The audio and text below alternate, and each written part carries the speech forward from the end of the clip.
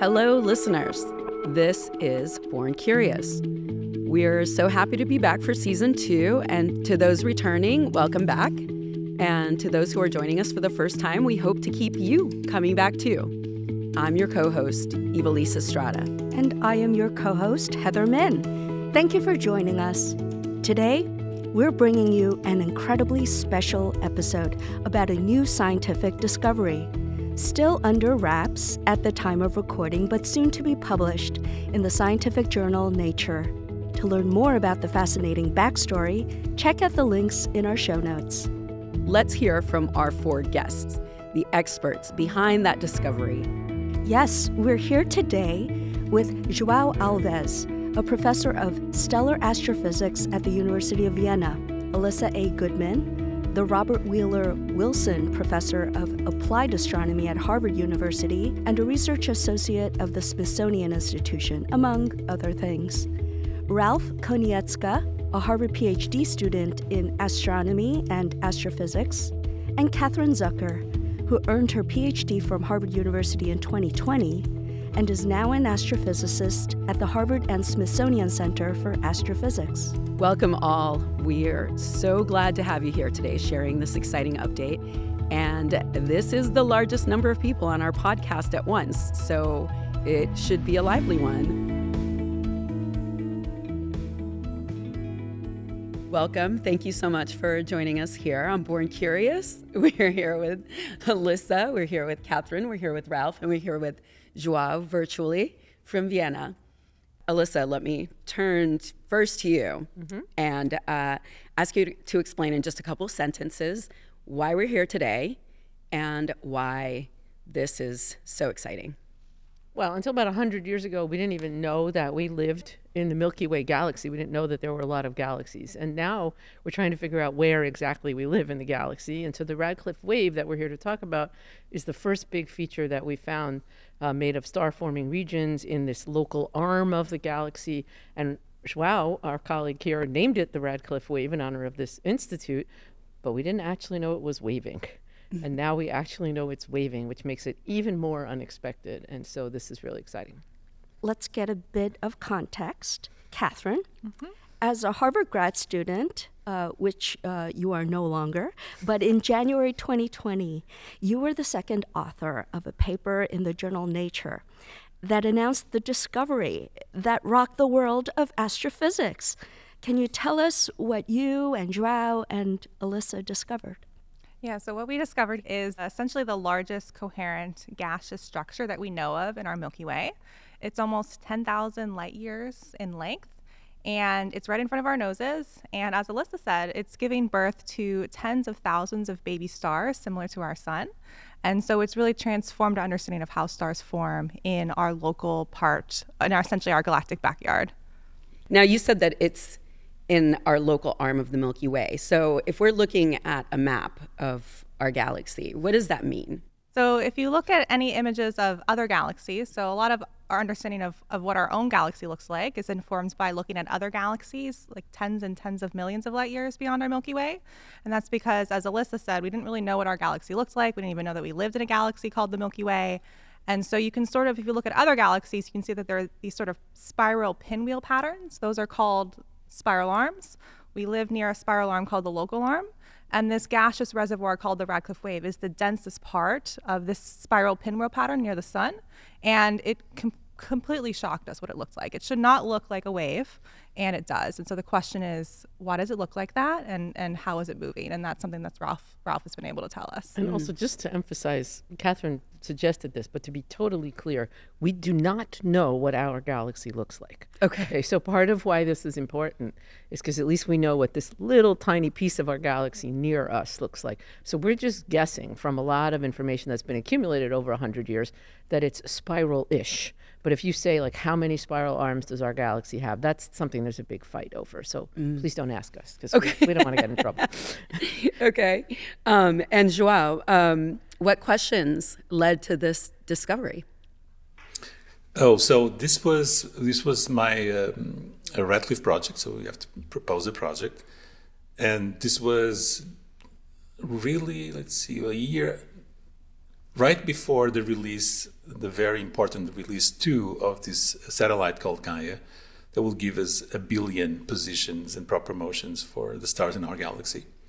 And the idea was to test what we thought was the Gould's Belt. The Gould's Belt is just a ring of star-forming regions where we thought we were somewhere towards the center of this ring, but they were conflicting ideas, models. There were no model really could explain it. It was doing all kinds of interesting things that worked for some models and worked for others. So the idea was to map, using this Gaia data, map the accurate distances, understand the structure of this Gould belt that turns out does not exist. There's no such thing as a Gould belt. Instead, there's this Radcliffe wave. This Gould belt was first proposed in the late 1800s.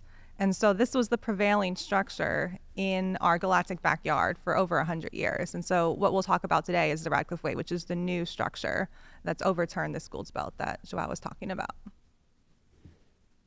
So if we could skip to you, Alyssa.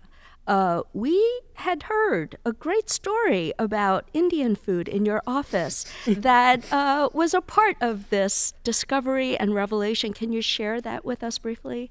That is a true story. And the fuller story is that Catherine, as you said, who is now a Smithsonian researcher, was a graduate student then. And she spent a lot of time not just at the Center for Astrophysics, but here at Radcliffe with Joao in his office, in the blue carpet building, as she calls Byerly Hall. Very nice, very beautiful nice blue carpeting.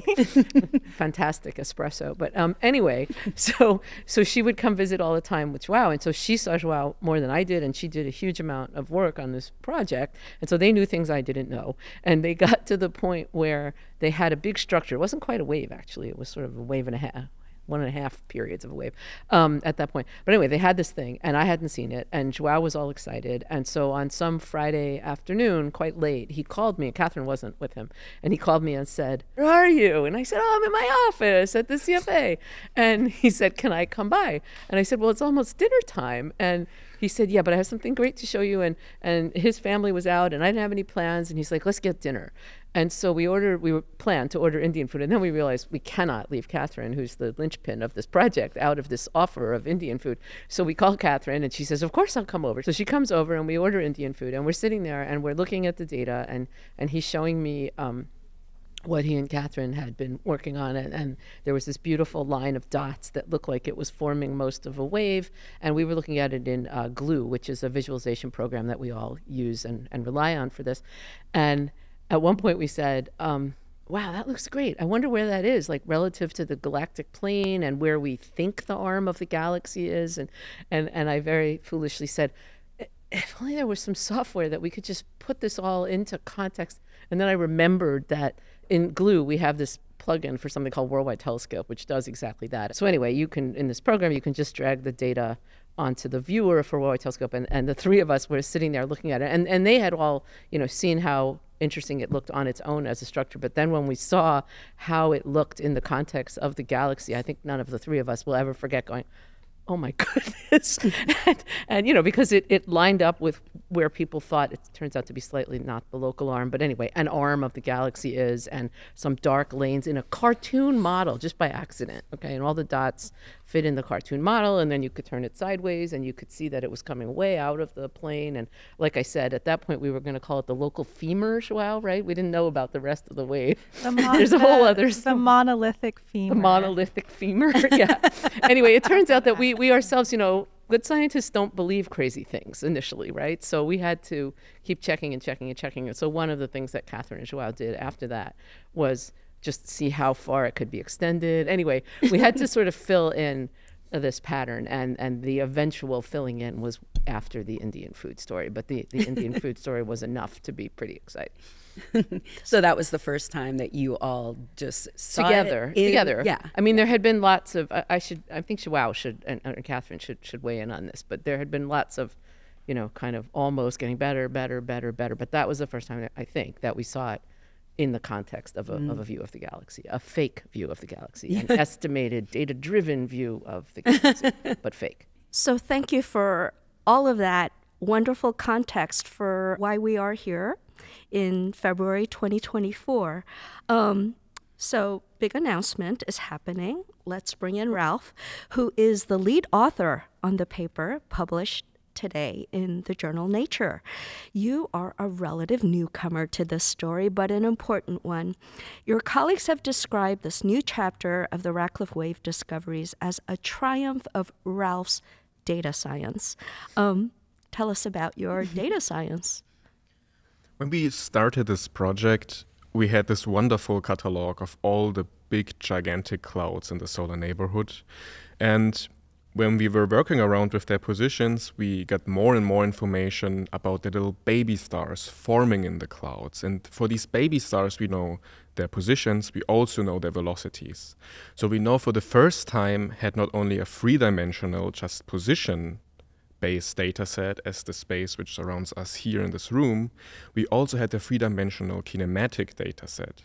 So the main data scientific question was, how can we combine the three-dimensional positions together with the three-dimensional velocities to get a full kinematic picture of the Milky Way. And kinematic is velocity? Exactly. Kinematic means the velocity of the stars. But that was not only it. They're moving. They're moving.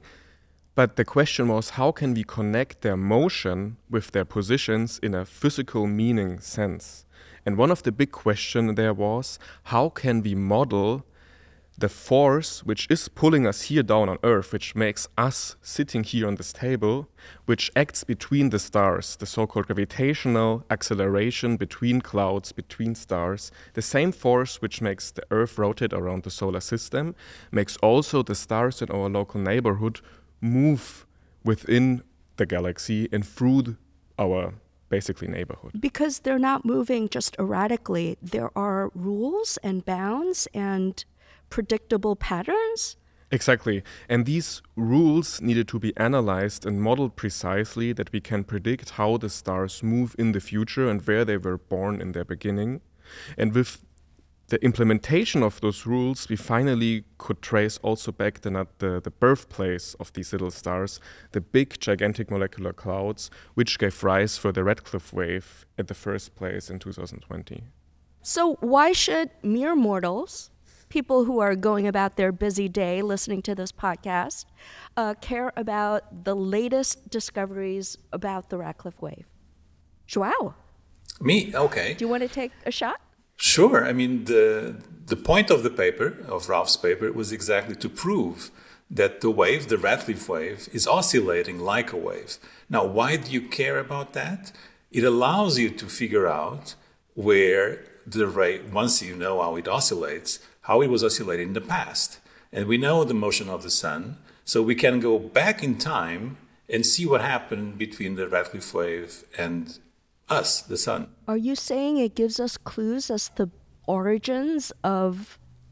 It gives us clues of the environment we have been going through, the solar system, we've been going through since the formation of the solar system. It gives us clues how are we part of the Milky Way? And we tend to think, well, there's the Milky Way and then there's the solar system. It turns out they vary. You cannot separate them very, very easily.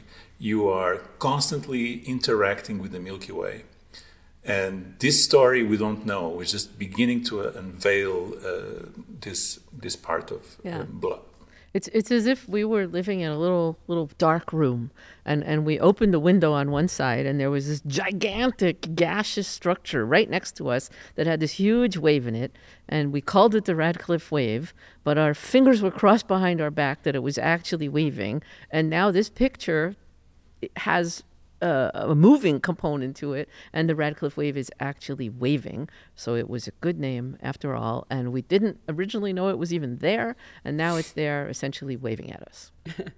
When I was in kindergarten, I was told how is the neighborhood of inside the solar system looking like. So there are planets, there are some meteors, there are some asteroids, but nobody told me anything about how are these planets moving. And when I finally got to high school, I was told, oh, the planets are surrounding the sun, and there is the Kuiper belt or the Oort cloud with even more material around the solar system. But what about the galaxy? What about the Milky Way? How does that look like? When I entered university, Then I got to know the Radcliffe wave, how the neighborhood of the solar system in a galactic context looks like. So I could look out of the window even further and learn more about how our environment really is shaped and formed. But the question was, like with the planets, how is the neighborhood of the solar system in a galactic context moving? Is the wave static? Are the planets static?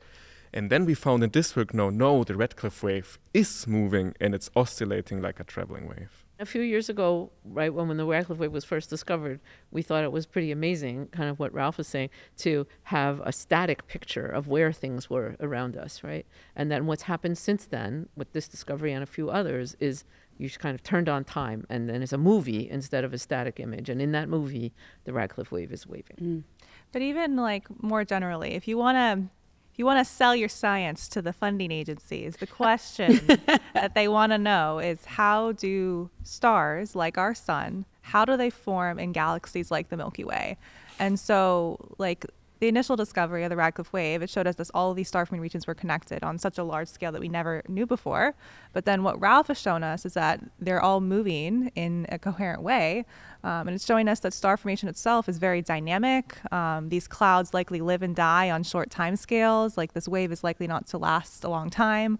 Like, we've passed through the Radcliffe wave 13 or 14 million years ago. But because of the dynamic nature of star formation in our galaxy, like 14 million years in the future, the neighborhood we left behind is going to look very different. And so it's this dynamic story. It's a dynamic moving picture of our galaxy. And that's why we care about the Radcliffe wave and why we care about Ralph's Nature paper out today. Let me say one thing. Great So, answers. yeah.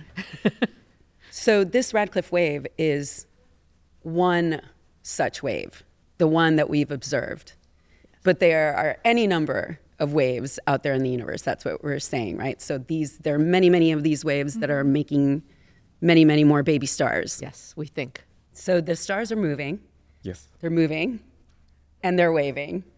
And At now the same time. Yeah, and now the excitement comes in when we now had this data set about the stars. We saw the wave is not even just looking like a wave, it's behaving like a wave. Because the stars showed us that the Radcliffe wave is oscillating through the galactic plane, and the oscillation is most consistent with a so-called traveling wave. So it's like we're sitting in Fenway Park and all the fans are doing the... Is it comparable to that? Is That's that what exactly you mean by comparable to that. oscillation? Imagine you sit in Fenway Park and every little fan is a little star in our local neighborhood. And when the star is moving upwards out of the galactic plane of the Milky Way, it's the same as one of the fans is jumping upwards. And if you have several fans in a line jumping upwards at the right time, the same is happening in the Milky Way, where little stars are jumping upwards at the right time and then pulled backwards by this gravitational force, such that we see this wonderful pattern called a traveling wave moving through our local neighborhood. That's awesome. It may or may not be a detail, but I feel like we should just say one more thing, which is that you just said, Evelise, that the stars are moving and then waving. It's not quite that simple. And Ralph's triumph is actually of physics and some data science, but importantly, some people in Joao's group provided a very key piece of this story. And so the story is that if you try to measure the three-dimensional velocity using kinematic tracers that Ralph was talking about of individual stars, they are a little drunk, okay? It's not like, oh yes, I'm going to go away. It's that you can use those motions and you can use this information about where they are near these big clouds of gas that are presumably forming these stars to make clusters. And then once you have those clusters, you can use the bulk velocity of those clusters, okay, to see this motion that we're talking about. And so it's really as if we could take the clouds that Catherine and Joao placed along the wave and use the stars as little proxies for their motion, and then the clustering of those stars really as the proxies. And again, even with the clusters, the motion is astonishingly well fit by a traveling wave. I mean, the figures in Ralph's paper show you that. But again, if you did it with the individual stars, it would be hard, and you can ask Ralph and Joao to pull out that pattern. Maybe just to add one thing. So this was really important what Ralph did, because we were asked, Catherine, Alyssa, remember one of the referees of our 2020 paper said, how do we know this is a wave? We have to prove it's a wave, and we really didn't have the data at that point. So we passed, so the referee let us go, but it was on us to prove that it was indeed oscillating. It looks like a wave, but we want to know that, the top part comes down, the down comes up. And this is what Ralph did. And so this is why it's a very important achievement. So it's an oscillating wave. What is the significance of this? I think it's, as Alyssa already said, 4 years ago it was the first time we saw how the local arm of the Milky Way looked in 3D, and now for the first time we see a spiral arm-like structure, not only how it's lying there in the galaxy, but also how it's moving in the galaxy. And just having a straight line, which was already the picture of these spiral arms in a plane, is totally different as what we are seeing now, as of a spine-like structure moving upwards and downwards through the plane. And not only that, but also continue doing that through this traveling oscillation. So it keeps on moving and it's not static in space with a constant offset, basically. And maybe that's a little bit too detailed already, but with this this observation of this traveling wave, we were also able to constrain backwards how strong the gravitational force in our Milky Way is. So we now know how the local neighborhood is not only looking, but also how it's moving. And with that, we could constrain how strong the pullback on all these little baby stars is. So how strong is basically the force who keeps the fan in a stadium pulled back to the seat. In their seats, yeah. I've got another metaphor, which is maybe crazy, but I'm picturing an octopus, right? And the way it moves the bottom of the ocean with all its arms kind of cool, yeah. And so I'm picturing our galaxy. Wow, is it too late? The Radcliffe octopus? Anyway, it's a little too many arms there. Too many arms. I do really like the ocean analogy, though. So it's really hard. We don't see a lot of examples of traveling waves in real life. So one of them is actually light, but obviously it's hard to see that, slow it down enough to see it. But waves traveling over an open ocean is a pretty good analogy. It's not perfect, but it's pretty good. And you can think of these baby stars as sort of buoys. And so as this gaseous structure, as these ocean waves travel up and down and they bob up and down, the buoys are bobbing up and down with them, and those are the baby stars. And so that's what Ralph has done, is he's used these baby stars to trace the motion of the gas. And there's another question that gets to your other question about the significance of this, which is we made this video where I basically tortured Ralph and Catherine to go outside with this red rope and shake it so that it would make a traveling wave, because it's important to understand the difference between a standing wave where the rope would just go up and down, and a traveling wave where you put a pulse down but it's important for the referees. It may not be important for the public. But anyway, the thing that you could object to as an analogy is whether or not the regions know about each other. In other words, this thing moves as a coherent structure, but it probably just appears to move as a coherent structure because of the gravitational pull on it, okay? And because of the way the gravity is arranged in the galaxy, the mass is arranged. But it's also interesting to think well, actually, are they connected, by a magnetic field, for example? Okay, we do not know the answers to those questions, okay? But it's an interesting question. And so even just thinking of these analogies makes you think more. But getting back to your, why does this matter? To me, another reason that it matters is, in my own career, I've gone from studying in Chihuahua to very little things that form individual stars to bigger clouds that form a lot of stars to now how are those clouds arranged in the galaxy, and the littler the thing you care about, the less the rest of astronomy cares about what you're doing, okay? and we finally now have gotten to the scale where we're saying something about how the distribution of gas in galaxies gets turned into stars on the scale of a galaxy.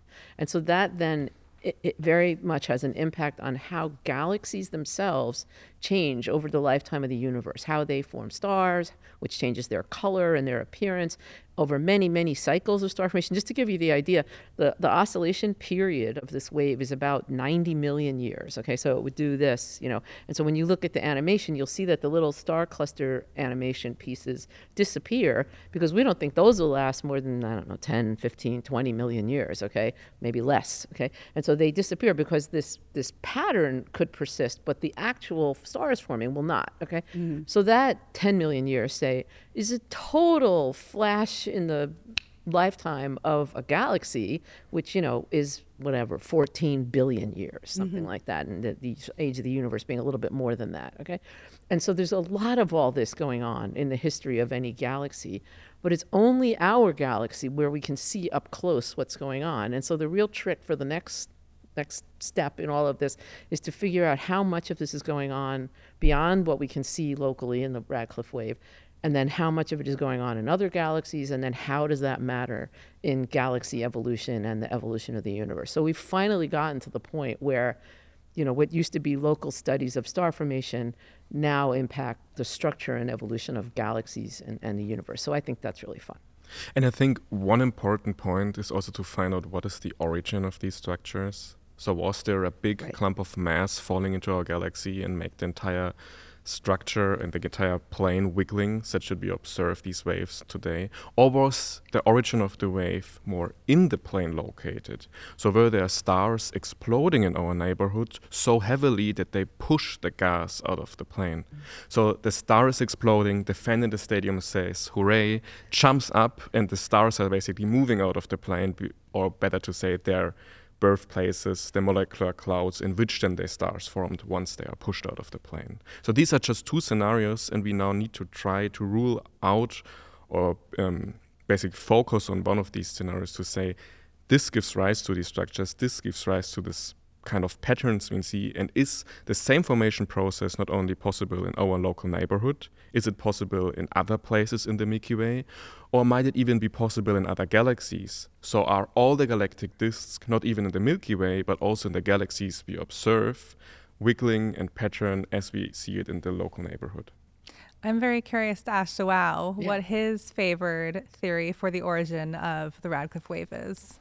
Joao, do you have any ideas? You have to go on the record. I have on a the favorite record. one, but I know it's wrong. That's okay. Should I tell it? That's totally Yeah, what's okay. the We would favorite love wrong to one? hear it. I have a So new what- favorite wrong one, but go ahead. Okay. So this, so there is.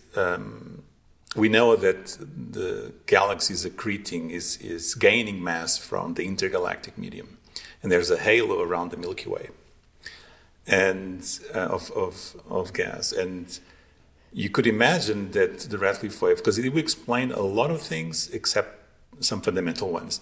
If you have a clump coming through and hitting the plane of the Milky Way, it will do exactly what you would expect to do. So you go, okay, so on the Milky Way works like this. If this is a plane, if you're here, if you're a person and you're here, you will be pulled down to the floor, but the floor doesn't exist. So you go down the floor, and then you realize, oh, I have to go up again. And you go down and up again, okay? So if you have gas plunging on the Milky Way, it will go down, and then it'll go like, oh, I have to go up, because they're pulling me up there, and I go up. And there's my wave. And that wave is actually attenuated, because unlike stars, the gas loses energy when it does this. That will be perfect. Now, the fundamental problem with this is that what are the chances of this gas arriving at the Milky Way at exact the same velocity as the gas in the Milky Way is rotating around the plane? And it's very unlikely that would be the case, but we don't find that. So the velocity of the Radcliffe wave fits very well in the overall pattern of rotation of the Milky Way, the local Milky Way. So that's my favorite, but it's wrong. Although it would be very significant, because we haven't touched on, there are a lot of people now, including in our wider collaboration, who are very interested in the interaction of the stuff in this halo and these so-called streams of stuff that are way out of the disk of the galaxy, and how does that interact with what's going on in the disk of the galaxy. And I'd give it at least a 50% chance that the Radcliffe wave has something to do with that, okay? not exactly what Joao said, but the other 50% is what Ralph said, which is that it's entirely driven from things that are happening inside the galaxy. I wish that we could take all of the gas clouds in the Milky Way and we could truly, perfectly, very precisely figure out exactly where they were 50 million years ago and 50 million years in the future. And so we have proxies for that, but it's never perfect.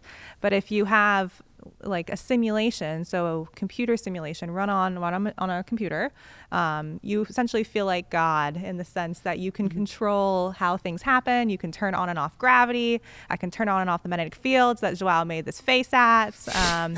I can explode supernovae in these simulations. And by me, I mean my favorite simulator friends. And so I have a number of collaborators. We have a number of collaborators that have been running simulations of galaxies like the Milky Way and trying to figure out whether we can find structures that look like the Radcliffe wave. And if we do, how do they come to be? How long will they survive? What will they be in the future?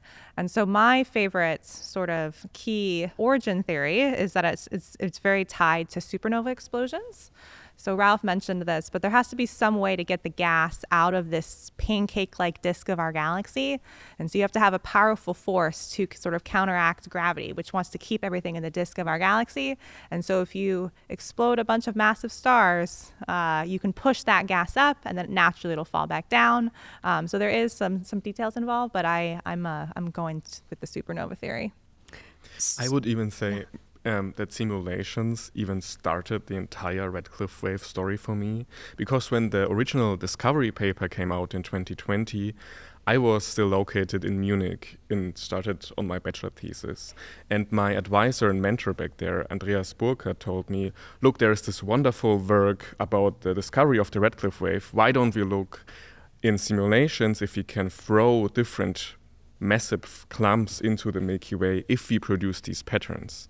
And then we showed that it's unfortunately very unlikely that these clumps throwing or flying into the Milky Way are able to produce the right wavelength and the right structure size comparable to what we see in our local neighborhood.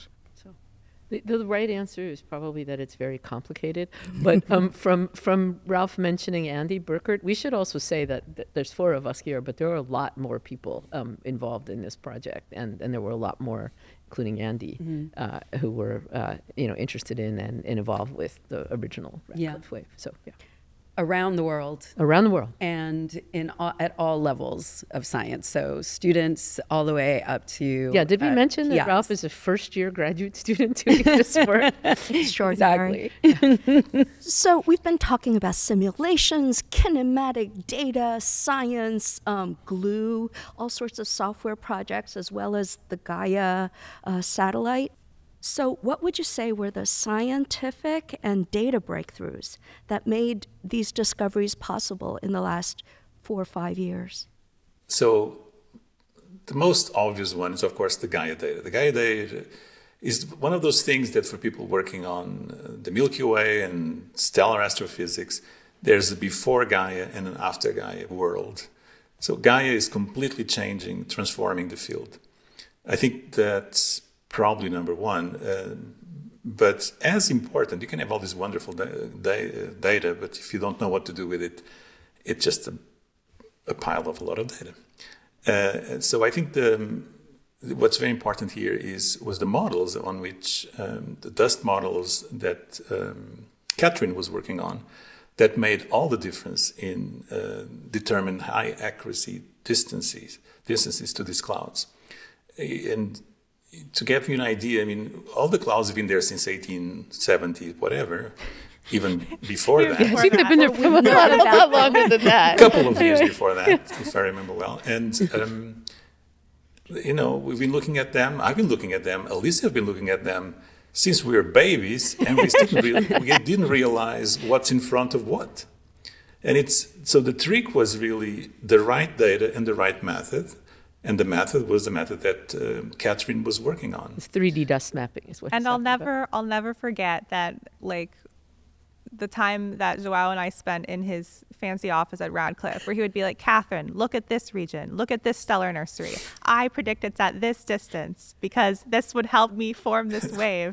And I was like, I don't know, Joao. And then we looked at it and I was like, No, yeah, Catherine was not a believer in the very beginning, Yeah. but Once we got halfway reconstructed, though, then I was on board and I was Totally excited on board. to- Yeah, so we should probably mention Doug Finkbeiner, who's another professor here at Harvard. And Yeah. it was his group really who pioneered this technique of 3D dust mapping, which we can get into if you want. But let's just say that it uses information from Gaia, which is about stars, but to actually measure the positions of these gaseous clouds. And you'll hear us interchange, call it gas clouds, molecular clouds, dust clouds. They're all the same thing. If you want to know why, we can tell you why, but they're all the same thing. And so what Joao is saying is that when he and I were, as he put it, babies, it was very hard to estimate the distances to any of these things, because this is when you see beautiful pictures of astronomy, they're often nebulae, and there's often sort of these dark, smudgy stuff and this bright, glowy stuff. Those are called dark nebulae and bright nebulae. And so these molecular clouds, dark clouds, dust clouds, what do we have called them? Stellar Other things. nurseries. Stellar nurseries. They're all the same thing. They're all they're like these nebulae that you see in the pictures. And it's the dark stuff that's the dense dust that's forming stars in the future. And that's the stuff that he and I have had many colleagues tell us are at a whole variety of different distances.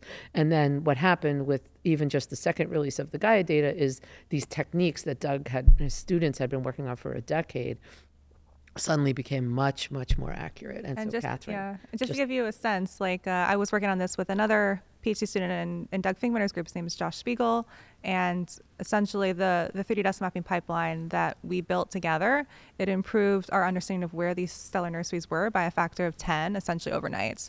So I think we all, at least I know Joao and I remember the exact dates that this Gaia data was released. And so 3D dust mapping, before that date and after that date, it changed in a revolutionary way. And it's changed since, because Yeah. there's been subsequent data releases, more improvements to the algorithm. And now, a lot of Catherine's work since the Radcliffe wave, which we've been privileged to also be involved with, but shows you the structure of individual clouds and then their arrangement in 3D. And so, that's not what we're here to talk about today. But you should just know that this being able to find the distance to an individual cloud, we thought that was a great triumph, but that's nothing compared to what we can actually do today in terms of actually telling you what the shape of these regions are in 3D. And this is just something I never, ever thought I would see in my lifetime. And so it's I cannot describe how fun and amazing this is. Wow. And the Radcliffe wave is part of that. So the Radcliffe wave has Step one. changed our understanding of our galaxy and our place in it. Absolutely. And it sounds like there's a lot more still to discover about the Radcliffe wave. Can we talk about that, Joao? no, It's a secret. it's top secret.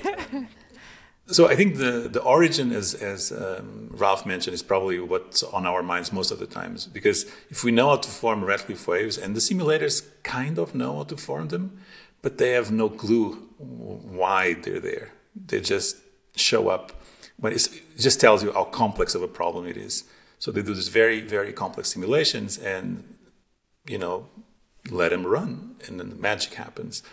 And they do see what we think are the equivalents of Radcliffe waves in the simulations. So this is clearly something that we'll need to work on, and we are working on. Other things that might be fundamental for us is understanding how stars form. And we always think of, when we talk about star formation, we always talk about, there's the molecular cloud, the mother cloud, and then the baby stars formed. But no one ever talks about how do you form the mother? Mm-hmm. So how do you get to the mother, right? We are very interested about that topic here in Vienna. And we finally have a way to figure out, this is how mothers are formed. And then eventually baby stars are formed too. But that's, for me, probably one of the most exciting ones.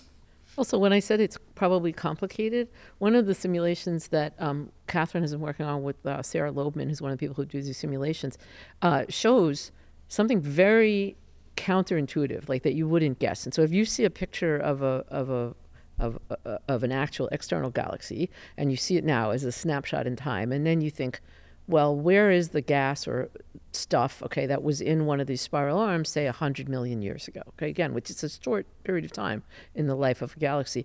Well, you would think like maybe there's a galaxy and it's kind of turning, and so maybe the arm just kind of moved. And no, but the simulation actually shows that the gas in something that would look vaguely like the Radcliffe wave actually comes from like very far away in the galaxy, and that the structure kind of coalesces and changes and turns. And so for me, I have a very big interest in data visualization. And so I like seeing these simulations where they can trace back where did the gas in the simulation come from, and that could maybe give us hints, because what Joao is suggesting is it's not as simple as some supernovae go off and stuff goes up and stuff goes down, or something comes in from outside and hits it. Okay, if it was that simple, we would have figured it out by now. Okay, so it's some combination of something maybe comes in, maybe there's some supernovae, the galaxy is rotating, there's stuff called shear, God forbid magnetic fields. Okay, but there's like all of these processes acting together over these timescales. And so the simulations may give us the best hope of what to look for to sort of distinguish between these scenarios. And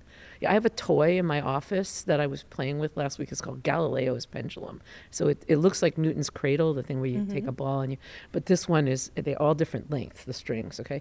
And you can actually make a beautiful traveling wave when you use this thing. So I came up with this crazy idea about like you could have an inclined shock wave that presses down on the galaxy from outside, and for reasons I could show you in a cartoon, would actually cause this wave.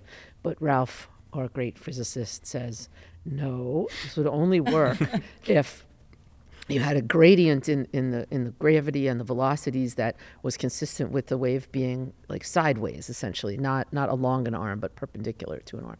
And then I remembered the simulation. I said, but look here, you could have it like this. But you understand, this is the stage we're at. We're just making stuff up and trying to sort of test it out. And then Ralph is very realistic and very tied to physics. He knows the rules of the universe. He does. Ralph, and it sometimes is very disappointing. Is what I like to say.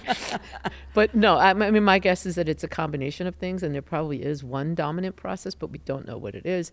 And I certainly would say that this is probably not the only case of this happening. And that one of the tricks is going to be to find out how often it happens, and also what it has to do with these huge cavities like the local bubble that Catherine has been leading a lot of studies of. And so the local bubble is this huge cavity that we knew about around the sun, but we didn't know that all these star-forming regions are on its surface, and some of those star-forming regions are in the Radcliffe wave. And so the local bubble does matter in this conversation in that it touches the Radcliffe wave. It probably doesn't generate the motion of the Radcliffe wave, but so we have these, it's like having a puzzle, it really is, with just a few pieces filled in. So we had no pieces before, and now we have like a few pieces, but we have no idea what the pieces look like out here. But, is it a repeating pattern? I don't know. Is this some weird region we happen to live in? You never want to assume that. No, the Copernican principle tells us that no, we don't cannot. do that. Unfortunately, we're not. Right. We're not. But we don't have successful. the other pieces. I'm sorry. Maybe we even need to change our view to external galaxies to see entire galaxies from top down, and if we can discover structures which are similar to the Radcliffe wave there. Because in this sample galaxy, we could study the entire region, what's not possible for our own neighborhood, where we only see the first 10 to 20% of the entire Milky Way.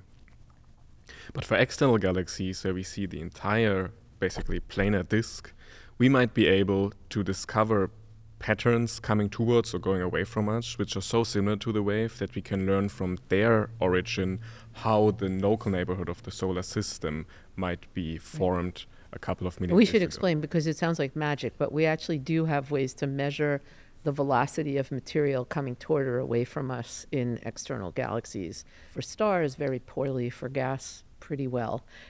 And the resolution, so the sharpness of the images of external galaxies has gotten tremendously better with instruments like ALMA and JWST, James Webb Space Telescope, in the last 5 years or so. And so what Ralph is talking about, again, would have been almost impossible a decade ago and should be very possible in the coming decade. And I would put my money on that as an easier way to figure this out. That plus simulations. Okay. Yeah. I want to back up a little bit, Alyssa, because you mentioned that Ralph is a first-year graduate student. Catherine, you were a PhD student when you did this work in 2020. So beyond the scientific the wonder of the scientific discovery, there's a really beautiful story about the role of students in scientific discovery. Can we talk a little bit about students' role in this type of work? Sure. I mean, Joao had been working on methods to measure the distribution of stuff in 2D. Okay, this black stuff we're talking about in images for years. And Doug Finkbeiner had been working on this technique with his students to do this 3D dust mapping.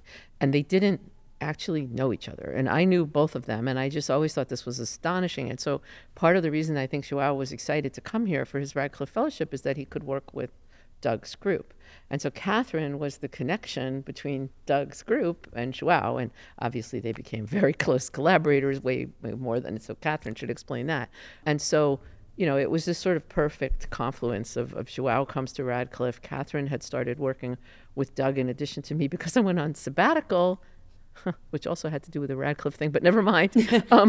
And so Catherine had become expert on this technique, and she spent a lot of time having coffee in the blue carpet building and measuring distances to these clouds. And then like Ralph said, his undergraduate advisor, Andy Burkert, is a close friend and collaborator of ours.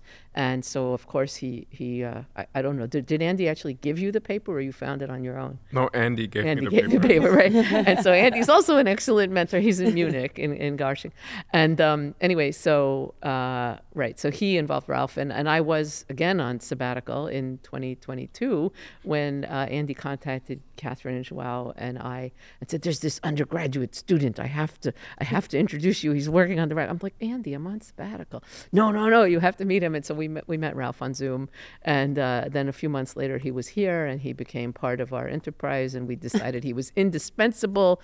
And he shocked Andy and Joao and me by saying he wanted to apply to Harvard for graduate school. We thought he wanted to stay in Europe and that the hard choice was whether he was going to be in Vienna or Munich. Of course, he was admitted, and then he miraculously came here. And so he continued pursuing this Radcliffe Wave Motion project in collaboration with all of us.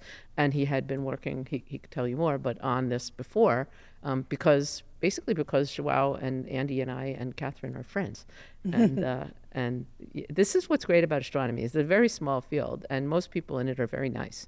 And so if you work on a specific subject, you get to know the people in that field, and some of them become your close friends. And then, like that Indian food story, it's like the three of us are friends. Like, we were just having a great time. And by the way, look at that. It's the largest known gaseous structure in the universe. And anyway, so it's really kind of a social network, if you will, how these people come into these collaborations. And then, there's something about Harvard, which is pretty charmed in terms of how fabulous the students that we can get here are. And actually, Catherine and I met when she was an undergraduate also, and she was like Ralph, a spectacular undergraduate who I had gotten to work with on research and who I begged to come to Harvard. And as they say, the rest is history.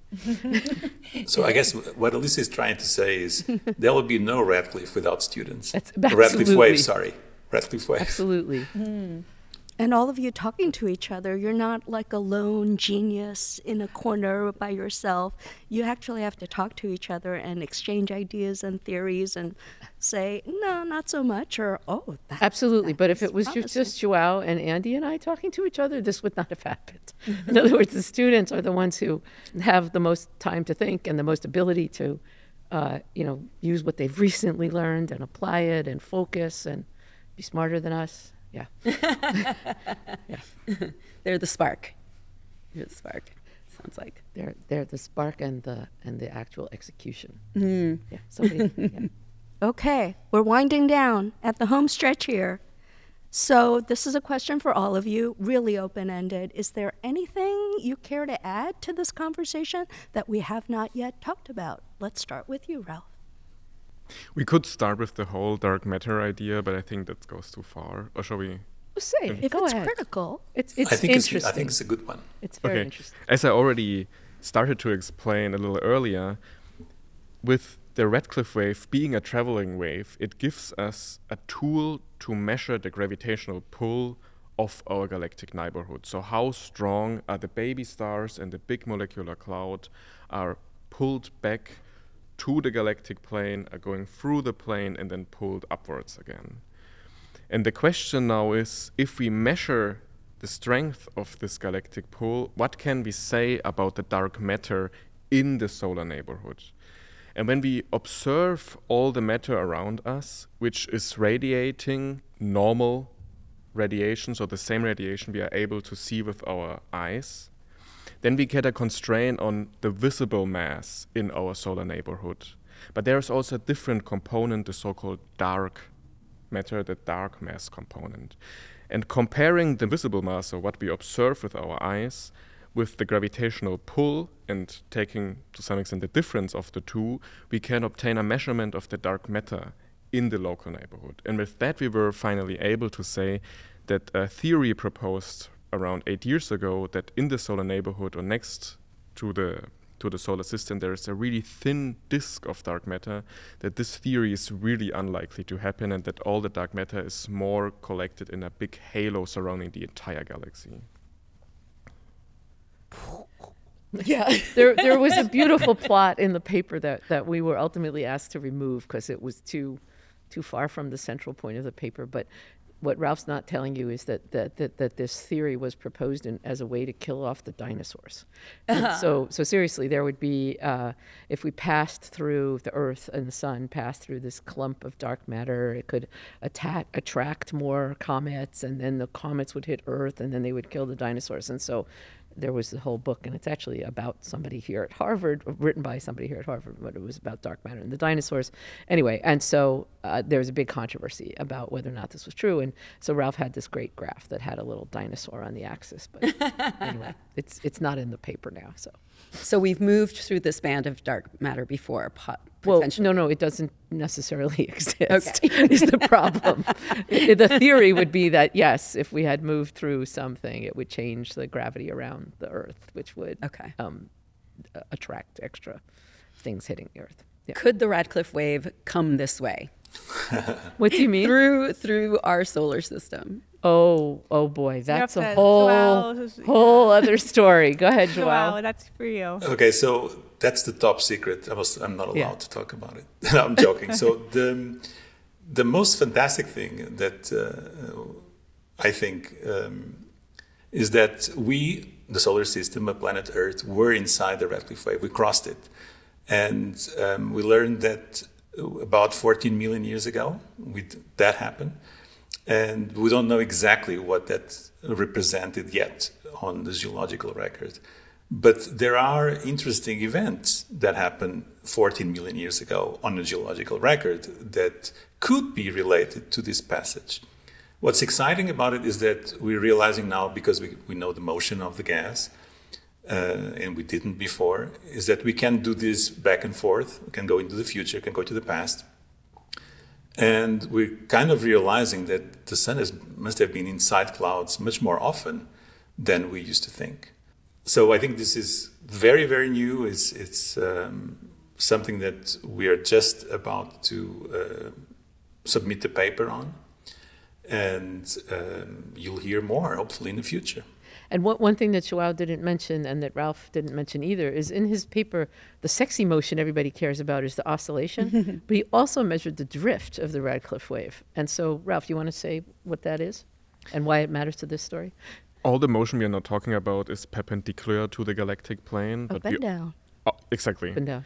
But we also see the wave drifting within the plane away from the solar system or away from the galactic center. So we see this pattern which is moving not only vertically up and down, but also moving totally away from us. And now we can speculate that probably this tangential motion in the plane might be connected to the origin of the structure. Alyssa already mentioned earlier, gas was webbed up in the first place to form this really straight filament, and then through an additional process pushed out of the galactic plane such that we see this oscillation today.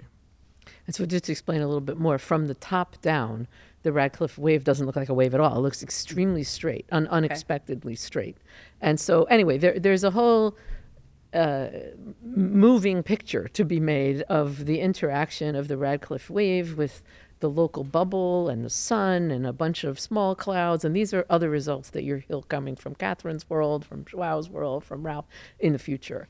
So there's this world where you can have the density and velocity of things that are stars and gas all measured together just lets you ask all kinds of questions that are interesting, and that honestly, things like what clouds did the sun go through, and what do you like to call it, Joao? Is it interstellar weather or galactic weather? Galactic weather. Like, that was not something that I thought about a lot. So many variables in the galaxy are always moving and changing. I mean, this has been touched upon sort of very briefly, but everything we've talked about in this entire podcast is taken place in a tiny fraction of a much larger Milky Way. So something like 10% of the entire size of the galaxy. Mm-hmm. And so these are big ideas that we're presenting, but like they're taking place over a relatively small part of a galaxy. And so sort of the next frontier is expanding outwards from our like galactic backyard to the rest of the Milky Way. And there's a lot of really exciting surveys that are coming online. And one of them is from a space telescope called the Nancy Grace Roman Space Telescope that will launch in late 2026, that will allow us to measure the properties of stars, including young stars, on the other side of the galaxy that basically no one has ever seen before. And so this is sort of part one, but parts 2 to tens and tens of billions, which is the number of stars we'll detect with this space telescope, is still to come. It's a lot like being an explorer, and we've only explored our very local neighborhood, and now we can like go all over the earth. And so everybody's very excited about that. And that's actually what I want to talk about, is just the excitement about this. And so you'll see on the day that the paper is coming out and everything, we'll also release some beautiful figures intended for the public that let you interact with this oscillating Radcliffe wave, even on your phone, and see the wave going up and down.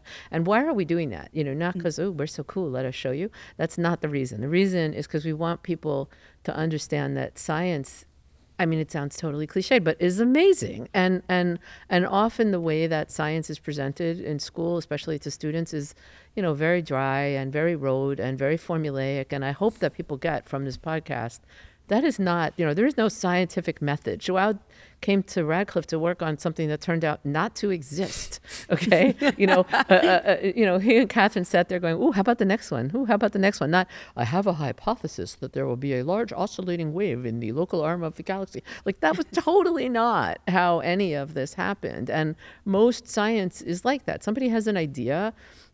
That idea often turns out to be like a little bit wrong, but along the way they discover something else that's really interesting, and they work together as a group, and it's fun. And so I hope that we can convey that science is this collaborative, fun process that, of course, also leads to beautiful pictures and new discoveries, but we want to just put a little spice out there in the reputation of science. I love it. It does sound like a very creative and collaborative process. The collaboration is, for me, critical. I remember showing images that I was working on to Anna from Mertens, and then she would only pick on the corners of the image with like horrible, noisy patterns that was like, who cares about that? Forget about that. And so this is just an example of how, an artist looks at things that the scientist does not. And you can learn from each other in a way that I truly believe that at the very, very bottom, we're probably trying to address the same fundamental question, with just very different methods. But I found it so inspiring to, have the goggles of the artist and looking at my own work. And that this is probably my biggest lesson from spending a year having these wonderful lunches and looking, working with my colleague, with my cohort. Just see more. Why wouldn't you see more? Why would you limit yourself to your narrow band that you know very well? You know better than anyone this little tiny part of the spectrum. But the spectrum is huge, it's infinite, and then you just have different ways to look at it. And without, of course, abandoning the scientific method, which is, I think, the way I was formed. The same thing an artist will not abandon the way, in her case, she was formed, where she comes from. And we really can see more.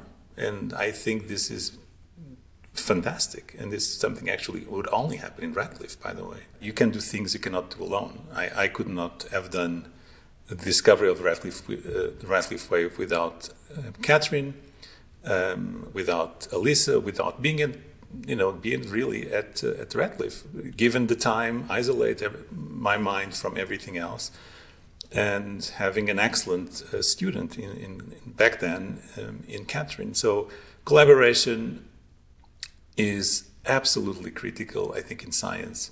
I think this is friendship, obviously, too, but I think it's I think this is the trick. Just communicate, try to explain, and this I learned in Radcliffe. I had to explain what I did to people that have no clue what a star is or a galaxy. And by doing that, you kind of realize that, we're all together in this thing, and we're just going around the Milky Way, kind of in a dancing. And oh, by the way, and you know how we go around the Milky Way? Just like a dolphin on the ocean. Porpoising when they go up and down. Mm-hmm. That's exactly how we're going around the Milky Way. Isn't that amazing? Just the sun, he means. Well, we're attached to the sun, so we're going also. But not the Radcliffe wave, to be clear. I mean, maybe also, but he's talking about the sun. We people. Yeah. We right now. Yeah. So I think if I had to end with something, I would say collaboration, friendship, fellowship, and this absolutely wonderful institute that made it all happen. Radcliffe Institute. So, it was great. Thank you so much, Joao. Thank you, Alyssa. Thank you, Catherine. Thank you, Ralph. Thank you all so much for telling us all about this new discovery. And blowing our minds. That's and right. Congratulations. Yes, congratulations. Yeah. We look forward to future discoveries. There might be some. Stay tuned. Born Curious is brought to you by Harvard Radcliffe Institute. Our producer is Alan Grazioso.